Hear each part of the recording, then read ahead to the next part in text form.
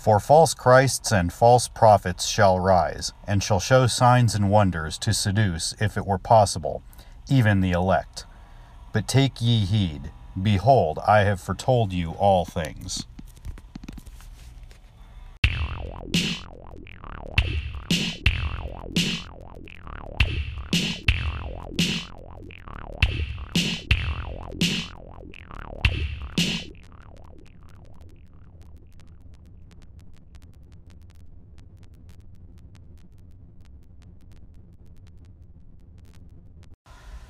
What you just heard was one of two New Testament verses that conclude the 1979 book People's Temple, People's Tomb by Phil Kearns. Welcome back to Stop Reading That. Today we are going to take a trip all the way back to the 1970s.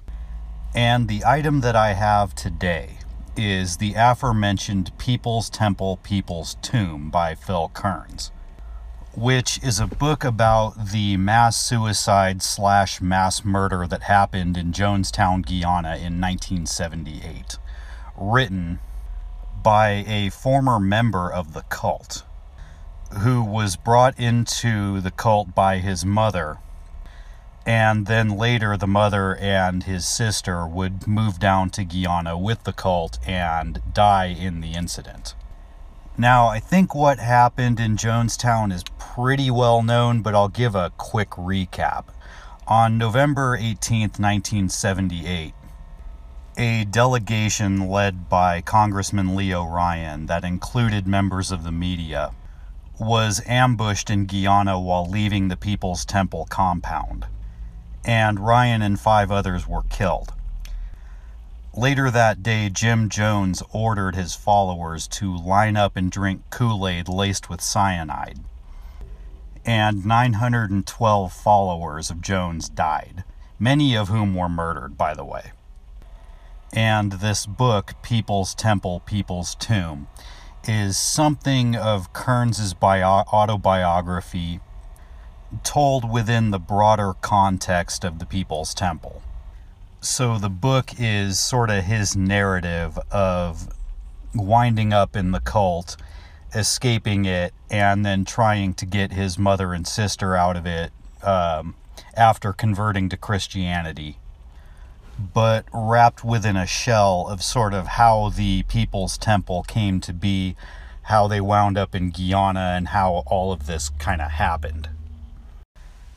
In fact, the book begins on November 18th, 1978, when news had gotten back to the United States that Congressman Ryan's delegation had been ambushed, and Ryan and a few others were dead. And Kearns is frantically calling the FBI, the State Department, the White House, various departments in California, which is where the People's Temple had originally been sort of stationed before they moved to Guyana. And Kearns talks about just getting shuffled off from agency to agency and being hung up on and getting the runaround. And as we all know by now, he was ultimately unsuccessful. But he had known full well that the People's Temple and Jim Jones had a suicide pact in mind, and that was sort of the final plan of the cult. In fact, I'll read you the part where he first meets up with the People's Temple and sees Jim Jones. It says, and remember, he was about 17 at the time at this point. We walked over to the cage. Jones looked up and smiled. He had jet black hair, the blackest I had ever seen. His face had an olive complexion with deep dark eyes. It was one of the most handsome faces I had ever seen. Jones gently stroked the back of the horse and then hugged the animal's neck. He walked over to the chickens and reached out and touched them. They stood quietly, not even moving as he approached.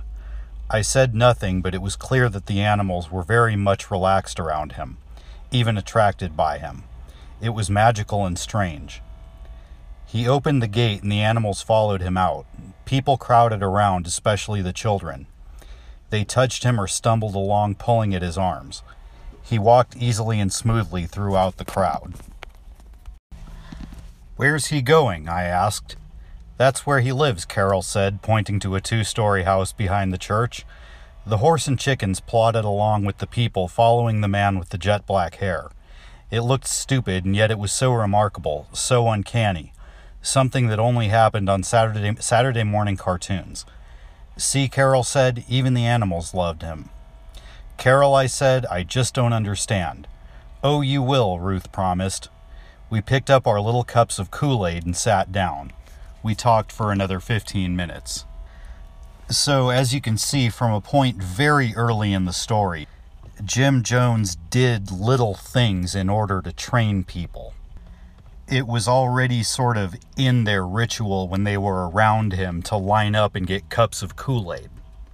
And something as innocuous as that would lead eventually into suicide drills and then into the real thing. One of the smart things that Kearns does in this book is he talks about how Jim Jones was brought up and, how his father died young. And he talks about things that people said about Jones when he was very young. And it talks about him getting involved in the ministry and how he passed through sort of the Pentecostal fellowship and the Assemblies of God, both of which, in my own experience, tend to attract people who are pretty lost. And he goes into Jones's obvious gifts. The man was obviously very charismatic, as you can hear just from the description. And Kearns talks about the things that got Jones in trouble and some of the more obvious problems that he had as a man. But he doesn't come to any real conclusions as to whether Jones was always this evil, demented Pied Piper, or whether he had started out with good intentions that eventually went awry. And I think that is a strength of the book in just presenting the general facts about the man. Because it's very easy to armchair psychologize about somebody like Jim Jones. But I think that it would be next to impossible to know the absolute truth about the guy. And Kearns himself wasn't really in the group for a very long time. He would eventually quite literally run away from it. And he went off and got married and joined the military and came out, and then eventually stayed with one of his older sisters, who lived in sort of a Jesus movement house. Because remember, all of this takes place in the broader context of the sort of remnants of the 60s counterculture. And then Kearns would later try to get his mother and sister out of the People's Temple, as I mentioned, unsuccessfully. Now, the book is about 250 pages. It also has 2 appendices that I don't really add into the page count.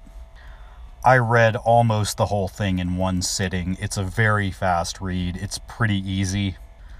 I do think that since 40 years have elapsed since the incident at Jonestown, there are probably better books out there on the subject. But People's Temple, People's Tomb has a sort of immediacy to it, not only because it was written very shortly after the incident, but also because the author was so intimately involved with the subject matter. As far as the review goes, People's Temple, People's Tomb would obviously appeal to anybody who's interested in the Jonestown mass suicide, not to mention people who just have an interest in cults in general. I think it would also be of interest to anybody who has an interest in mass movements, mass psychology, things along those lines. If you're interested in sort of the aftermath of the 60s counterculture, this is definitely a good story to read, because there were a lot of people running around in those years that were just looking for something bigger and didn't know where to turn. Finally, I think anybody who is interested in Christian conversion narratives might want to give this one a look. I know that Jim Jones is sort of credited as being Christian, but he seems to have been far more interested in Karl Marx than Jesus Christ. So read that how you will. And Kearns obviously gives a conversion narrative in this book. Anyway, I hope you enjoyed this. This is the second book. I know I've taken a detour lately as far as the fanzines were going. I have more of them lined up. Let me know which you prefer. If you want to hear more books or you want to hear more about fanzines, I can do both, or either. Make sure whether you follow this on BitChute, whether you follow it on the podcast networks, whether you follow it on YouTube, give me a subscribe. I haven't been doing as many of these lately just because I've been otherwise busy. But anyway, so I hope you enjoyed this, and I will be talking to you very soon. All right, happy Friday, everyone, and goodbye.